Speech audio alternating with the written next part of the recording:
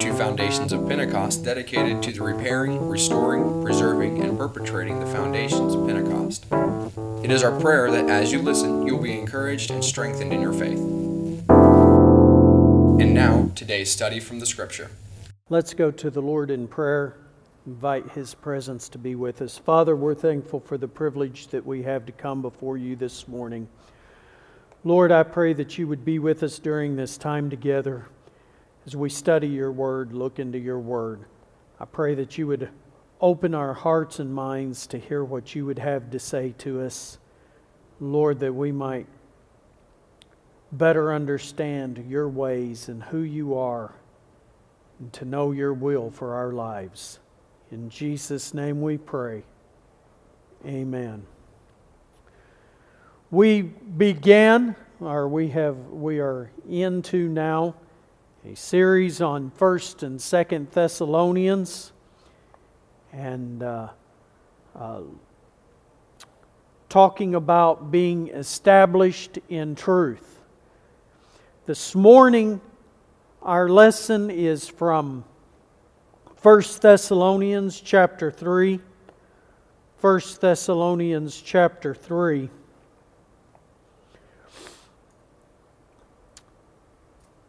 The Bible says, "Wherefore, when we could no longer forbear, we thought it good to be left at Athens alone, and sent Timotheus, our brother and minister of God, and our fellow laborer in the gospel, to establish you and to comfort you concerning your faith, that no man should be moved by these afflictions.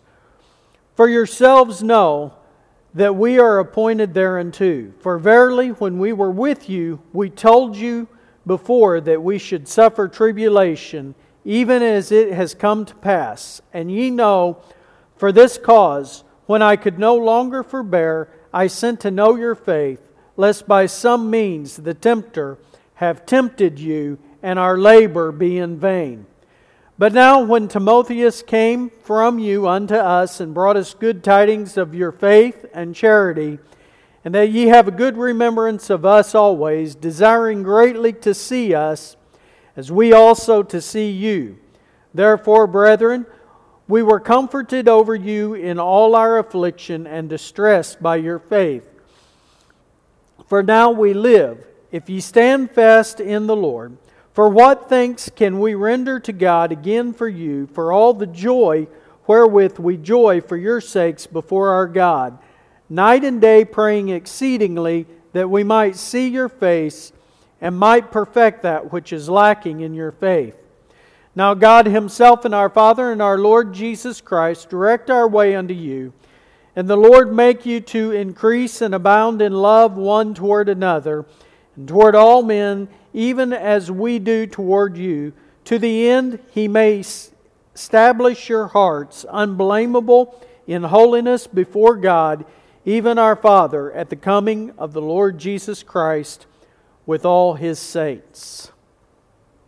There are a number of things that we find here in chapter 3 that we have alluded to throughout the study of 1 Thessalonians as we have begun. And one of the things that we have mentioned that we find here in chapter 3, we have talked about in talking about the purpose of the writing of the letter to the Thessalonians, that it was after that Paul had sent Timothy to Thessalonica, and then when Timothy came back with the report to Paul, that was the occasion for this letter. And so we have alluded to that, and we've referenced that before, but this is the scriptural basis where we take that from. Here in chapter 3, Paul tells us that. And so even though as we have prior to this, when we've discussed the fact that Timothy had come from Thessalonica and given a report to the Apostle Paul, when we've referenced the fact that that took place, we've just said this happened without having cited where the Scripture tells it. But here is where the Scripture tells us that Timothy went from Paul to establish the church at Thessalonica. And of course, then verses 11 and 12 we have read a number of times as we have started this series, because they are the key verses for this book in the Bible. In the first 2 chapters, Paul explains how the church was born and how the church was formed, and they were nurtured as infants in Christ, and how they came to Christ. But now he is going to begin with the next step of their maturity and how the church was to stand. He knew that soul winning was only part of the commission that God gave him. These new believers also needed to be taught and established in their faith. Much of the ministry of the apostles was devoted to grounding new converts in the faith. This is a ministry that is a necessary role today, just as much as it was in the first century. Jesus said in Matthew chapter 28, verses 19 and 20, in giving the Great Commission, "Go ye therefore and teach all nations, baptizing them in the name of the Father, the Son, and the Holy Ghost, teaching them to observe all things whatsoever I have commanded you, and lo, I am with you always, even to the end of the world. Amen." Part of the Great Commission is not just making converts, but it is teaching and instructing them in the ways of God. And sometimes, if we are not careful, we bring babies to Christ. We bring people in. We get new converts. They are babes in Christ. And then we kind of leave them to fend for themselves to become established and mature Christians. Sometimes we think that if we just tell them, well, if you'll get up here and seek God in the altar,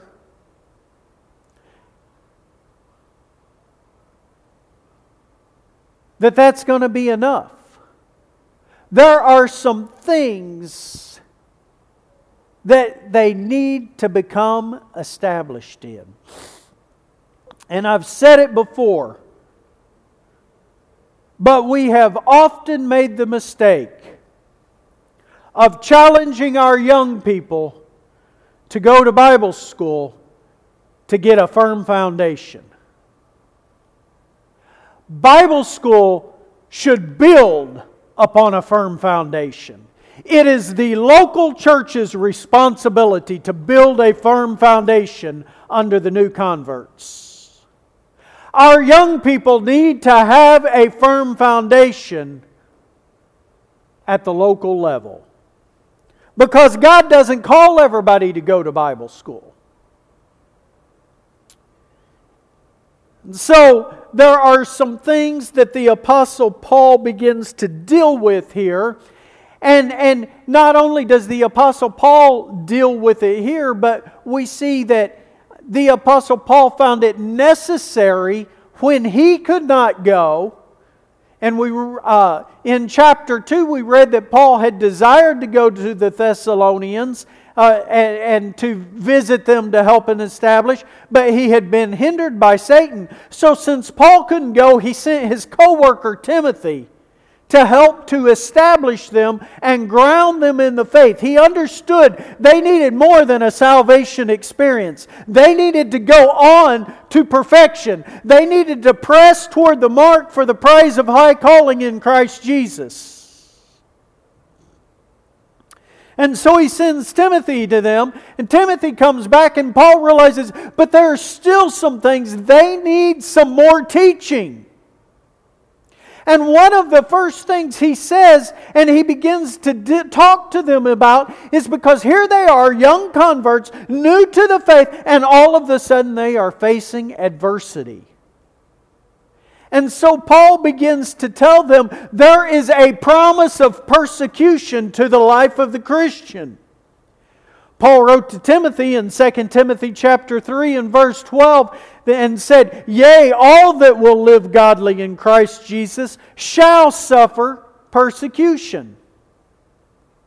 In verse 4 of chapter 3 here we read, "For verily when we were with you, we told you before that we should suffer tribulation, even as it has come to pass, and ye know." Paul says, I told you when I was there before I left Thessalonica that you will have tribulation in the Christian life. And he said, now you understand what I was telling you.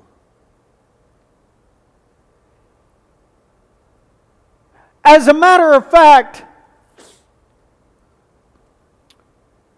the verb that is used here, when he says, we told you before, has the idea of repetition. And so what Paul was saying is, we kept telling you over and over, you're going to suffer persecution. How many times do we tell new converts, hey, life is going to get rough for you when you give it to Jesus Christ? When you surrender to Jesus Christ, you're going to have to fight some battles that you haven't had to fight before. We want to tell everybody, if you've got problems, come to Jesus. And all of your problems are going to go away. But Paul said, come to Jesus, surrender your life to Jesus, and guess what? When you do that, you're going to have problems. People are going to hate you. People are going to despise you. People are going to dislike you.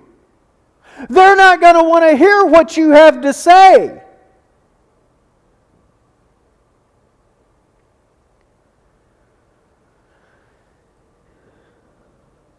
But Paul did not withhold the truth. He said, we kept telling you, you're going to suffer persecution. John Wesley, on one occasion in his diary, wondered whether or not he had failed to preach the gospel because he had gone several days without anybody throwing rotten eggs at him.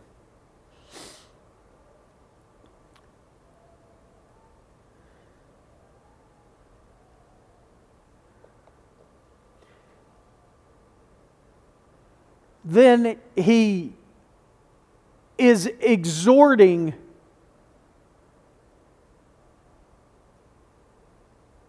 the saints. He's told them all that will live in Christ Jesus will suffer persecution. I mean, he's repeated this, but now he is saying, and this was part of the reason that he sent Timothy, but now he is reiterating it, and he's saying, having done all to stand, stand.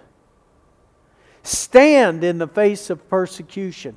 Yes, persecution is hard. Yes, it is going to be difficult. But we have to stand firm in our faith in spite of persecution. There's going to be a lot of things that will come against us, but we must stand for the truth. Some time ago I read a book and I shared it, and I don't even remember the name of the book or the author right now. But it was a man who had suffered persecution in China and been imprisoned and gone through all kinds of persecution. And said one of the things that he was not prepared for was after he was freed and eventually he left China and was in different countries of the world and eventually came to the United States and Canada, and said one of the things that he found that was difficult to deal with was the resentment and the infighting that happened among the church. And he said there was a persecution that came upon the church that was just as real in the United States and in the Western world. Though it was not a physical persecution, there was a mental persecution. Do you know, sometimes, and sometimes it may be well-meaning, sometimes it may not be, but there is a peer pressure among people to say the right things and do the right things. And sometimes we can become more concerned about keeping a good reputation within the church than we are about speaking the truth. Sometimes we want to have a reputation as being a godly person and keep that reputation. And because there is a certain thing that is taught or a certain way things are taught, we will keep silent, or there have been people that have preached things that they did not believe because that is what was expected of them, rather than preaching the truth of God's Word. And I wish I could say that was something that happened in other denominations, in other movements. But it happens right among our own sometimes. So he exhorts them to stand for the truth, no matter what they face. Then I find it is interesting, because later in this chapter we're going to be talking about the fact that Paul prays for the church at Thessalonica. He prays for the Thessalonians. And in most of his epistles, you'll find the Apostle Paul praying for the church. We find throughout Scripture Jesus praying, the other apostles praying. There's a number of recorded prayers, and to my knowledge, and I might be wrong, but to my knowledge, there is not a prayer that says, "Deliver us from persecution." Paul doesn't pray that the Thessalonians be delivered from persecution. He prays that they will be kept. He prays that they'll stand in the face of opposition. Sometimes our prayer and our desire is, Lord, grant us peace, and we are to pray for that, but we want, really, when you look at what happens in the church, when you look throughout church history, one of the best things that happens to the church is when the church comes under persecution. Because persecution purifies the church. Persecution spreads the church. Persecution causes the church to grow and to mature.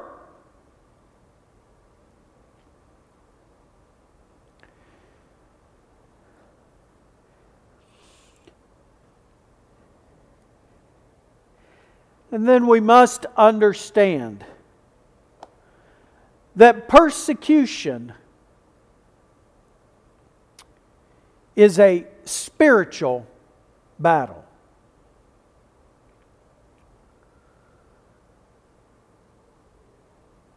And the way you win a spiritual battle is with spiritual weapons. Paul told the Corinthians in chapter 10, verses 3 and 4, "For though we walk in the flesh, we do not war after the flesh. For the weapons of our warfare are not carnal, but mighty through God to the pulling down of strongholds."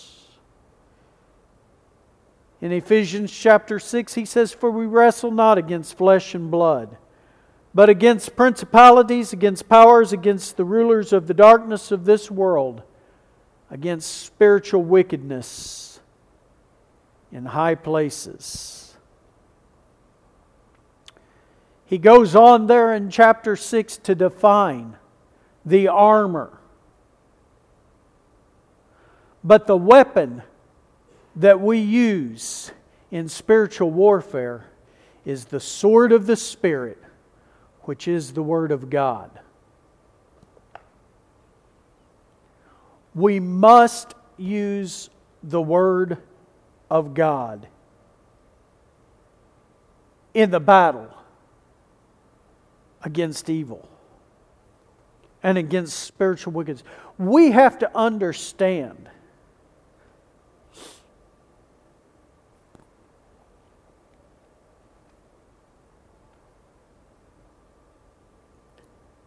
that as the church has become under attack and Christianity has come under attack more and more, even here in the United States, that it is a spiritual battle. You say, but it's a political battle. There's a lot of things that we have had that we have fought politically. And I'm not against. We need to take a right position on politics, and we need to be involved in the politics of our nation. But ultimately, it's not a battle of politics. It is a spiritual warfare. And we will not win the battle if we strictly try to fight it on a political level. If we try to argue and persuade people without using and founding our everything upon the Word of God, we are fighting a losing battle. Because there has to be a basis for what we believe. I was reading this morning about the Roman Empire. And there was one of the things that was said about the Romans is that they were very tolerant to the beliefs of other people. One of the things that they began to be known for was their tolerance, with the exception of Christianity. Tolerance was okay as long as you tolerated everything else, but when the Christians came along and said there's only one God and only one King Jesus Christ, the Roman government couldn't put up with that. And they began to persecute the Christians.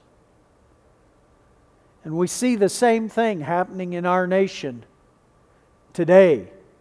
People saying tolerance is key. You know, everybody can live and let live, and everybody, whatever you want to believe, unless you get up and say there's only one way to God, and that's through Jesus Christ. And then all of a sudden they turn on you. So, Paul tells them that they will suffer persecution, and at the point that he is writing the letter, he is telling them, you will suffer persecution, but you've already found that out because you've already begun to suffer persecution from the very time of their conversion almost. Then we find that the saints were strengthened. And those at Thessalonica were strengthened by others. In verse 2, Paul tells us that he sent Timothy,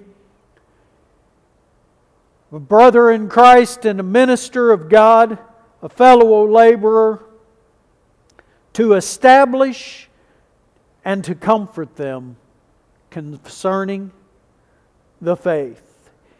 He says, first of all, I sent Timothy to you to establish you. That word establish means to strengthen, to make strong.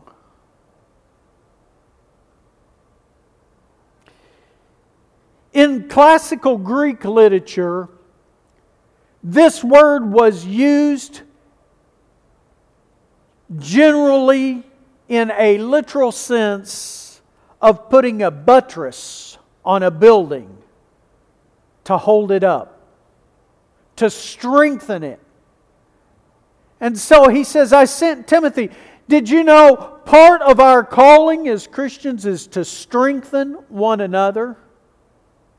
We are to build up one another. We need to establish one another. Help to strengthen one another. Especially those that are weak in the faith. Those that are new in the faith. We need to strengthen their faith.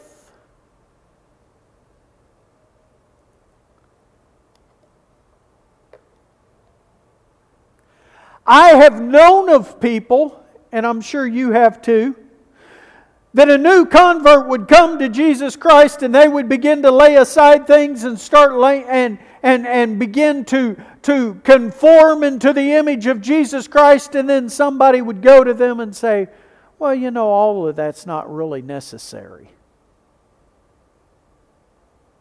Or somebody would go to them, the last thing in the world you need to do is go to a new Christian and start talking to them about the problems in the church. We are to strengthen them in the faith.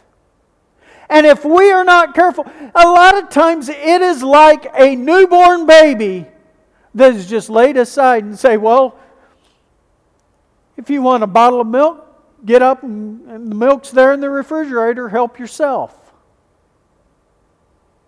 No, a newborn baby doesn't do that. And yet sometimes we leave them to themselves to figure it out. It is not an easy job to nurture a new convert.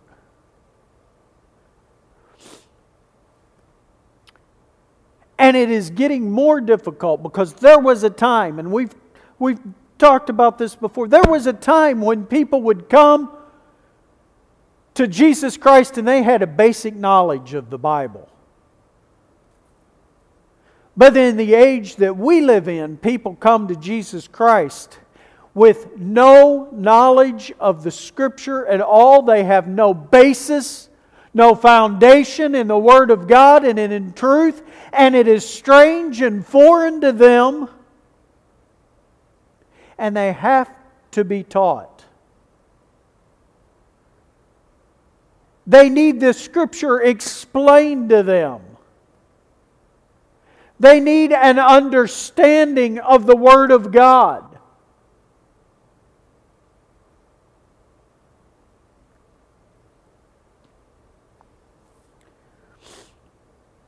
Then He came to comfort them. Paul wrote to the Galatians in chapter 6 verse 2, said, bear ye one another's burdens and so fulfill the law of Christ. Later on in 1 Thessalonians in chapter 5 verse 14, he tells them, now we exhort you, brethren, and warn them that are unruly. Then he says, comfort the feeble-minded. He's not talking about just giving comfort to those that aren't as smart as you are. He's talking about those that aren't as strong in the faith. Comfort them. Help them.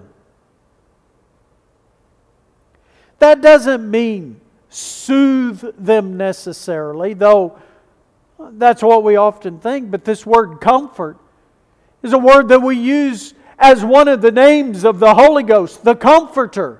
And we've heard so often that it comes from words that mean to walk along beside or to cast along beside. We are to come along beside the new converts.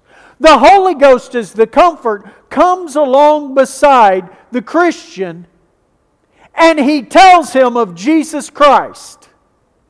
And just as the Holy Ghost comes along beside us and points us to Jesus Christ, we are called as mature believers in Christ to come along beside a new Christian and point them to Jesus Christ.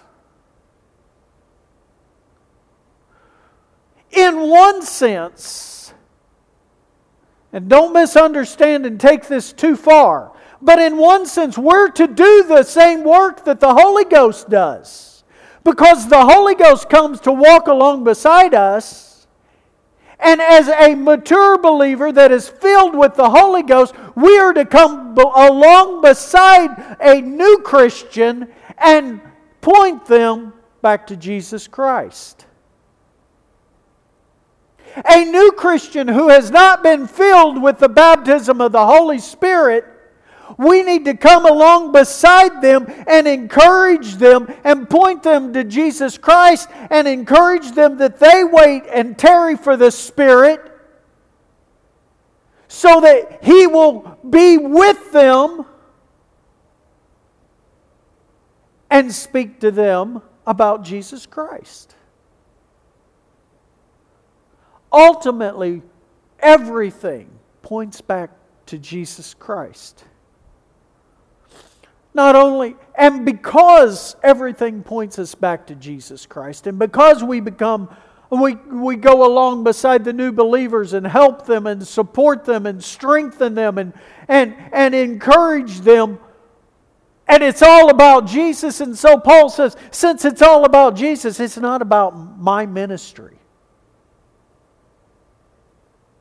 Matter of fact, if you go back to chapter 1 and verse 1, we talk about the fact that this is one of the epistles of the Apostle Paul, and we talk about how that Paul wrote this letter. But if you look at the signature in chapter 1, verse 1, it says, Paul and Silvanus and Timotheus unto the church of the Thessalonians. Paul wasn't doing this to build his own reputation, to build his own ministry. Paul included Timothy and Silvanus or Silas as though they were part of the ministry team. They were just as important as he was.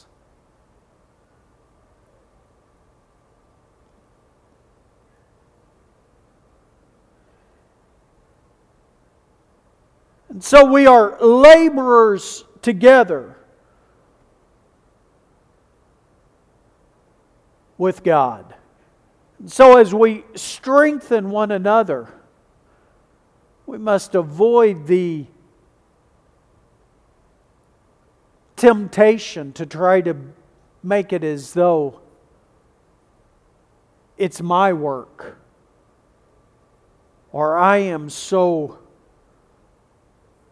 But it is the body of Christ working together to build the kingdom of God. And then Paul begins to pray for the Thessalonians.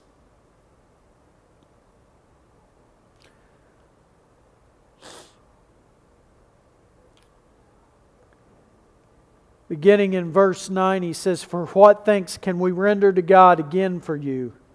For all the joy wherewith we joy for your sakes before God, night and day praying exceedingly that we might see your face and might perfect that which is lacking in your faith." First of all, he gives thanksgiving for the church and for their salvation. Not because they responded to his message, but because they responded to the Word of God. Then I find it interesting that in his prayer for them, he is praying that he might be able to spend time with them, that he might be able to have fellowship with them, that he might see their face again. Now, there's a reason that he wants to have fellowship with them. And sometimes we mistake the idea of fellowship. We get together and we have a fellowship and we talk about everything under the sun other than Jesus Christ. We talk about everything other than the Word of God. But when we have time of fellowship with the saints, it should be times when we strengthen one another in the faith. Then he says,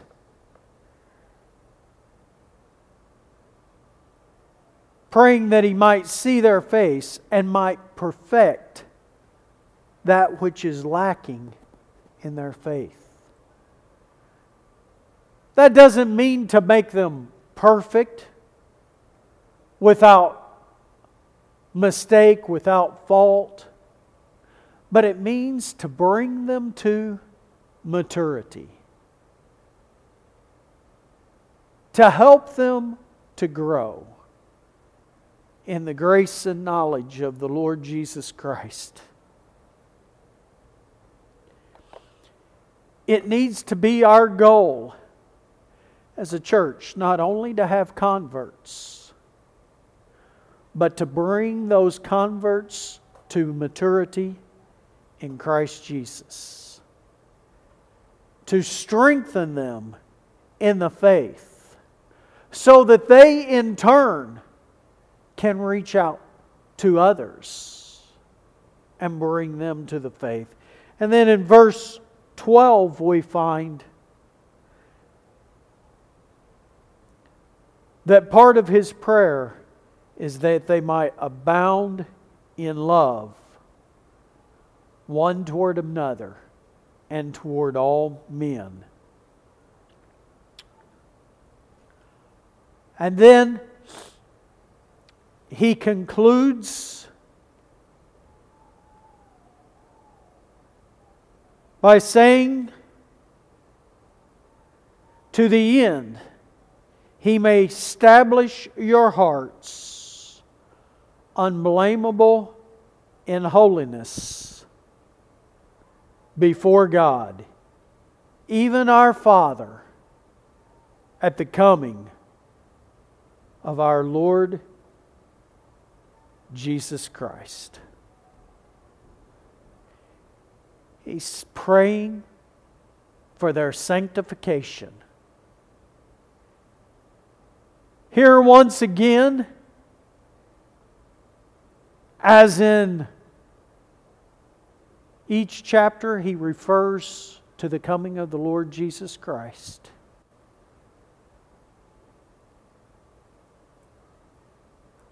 The Bible says, he that hath this hope purifieth himself.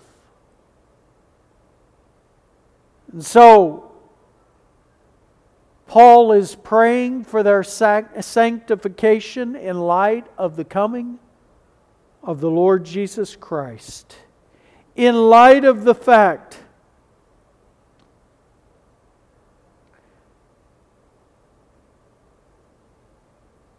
that the Lord is coming soon, he is praying that they might become holy, that they might be sanctified. And so it is, as we see the time approaching, the return of the Lord, we should seek to purify our hearts, that we be holy as He is holy, that we sanctify our lives.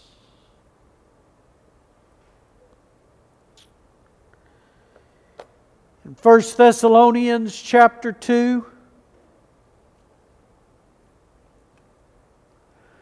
verse 18,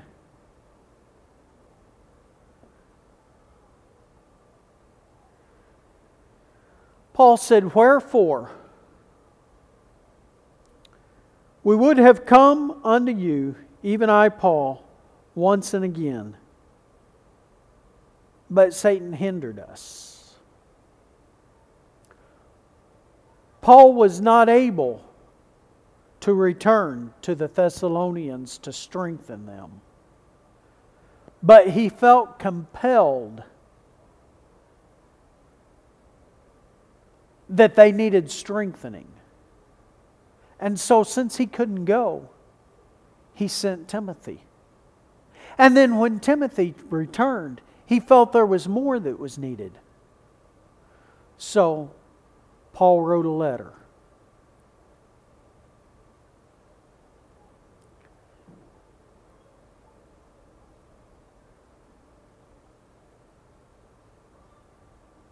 we need to use whatever means is at our disposal to strengthen one another. How often do we use social media or whatever as a means of expressing our complaints, as a means of tearing down, as a means of destroying? When we could be using the tools at our disposal to strengthen them that are weak, to help the immature believers become more mature in the Lord Jesus Christ. And if we cannot go to them in one way, we can reach out in another. Whether that be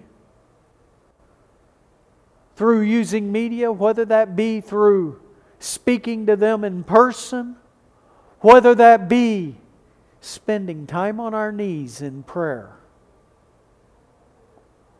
And probably ideally all of the above.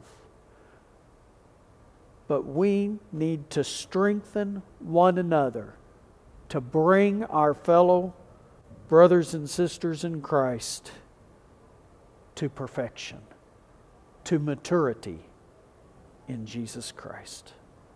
Father, thank you for your word. God, we need to strengthen one another. Lord, we need to make disciples to teach them the ways of Jesus Christ.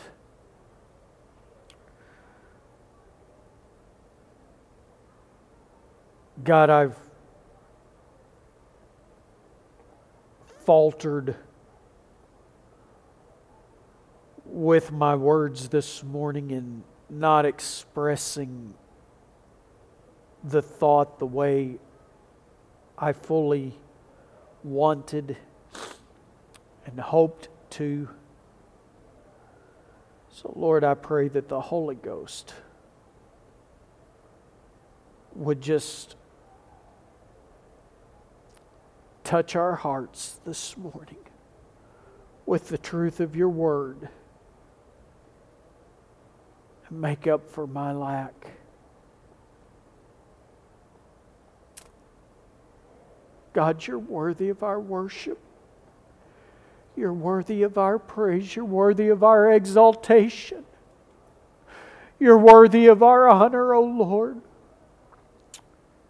For you are the King, eternal, immortal, invisible, the only wise God. To you be honor and glory forever and ever. Lord, you're the exalted one, the King of kings, the way, the truth, the life. Thank you, Jesus. This has been Foundations of Pentecost. We trust that you have been blessed by today's message. If you would like to know more, please visit us at foundationsofpentecost.com.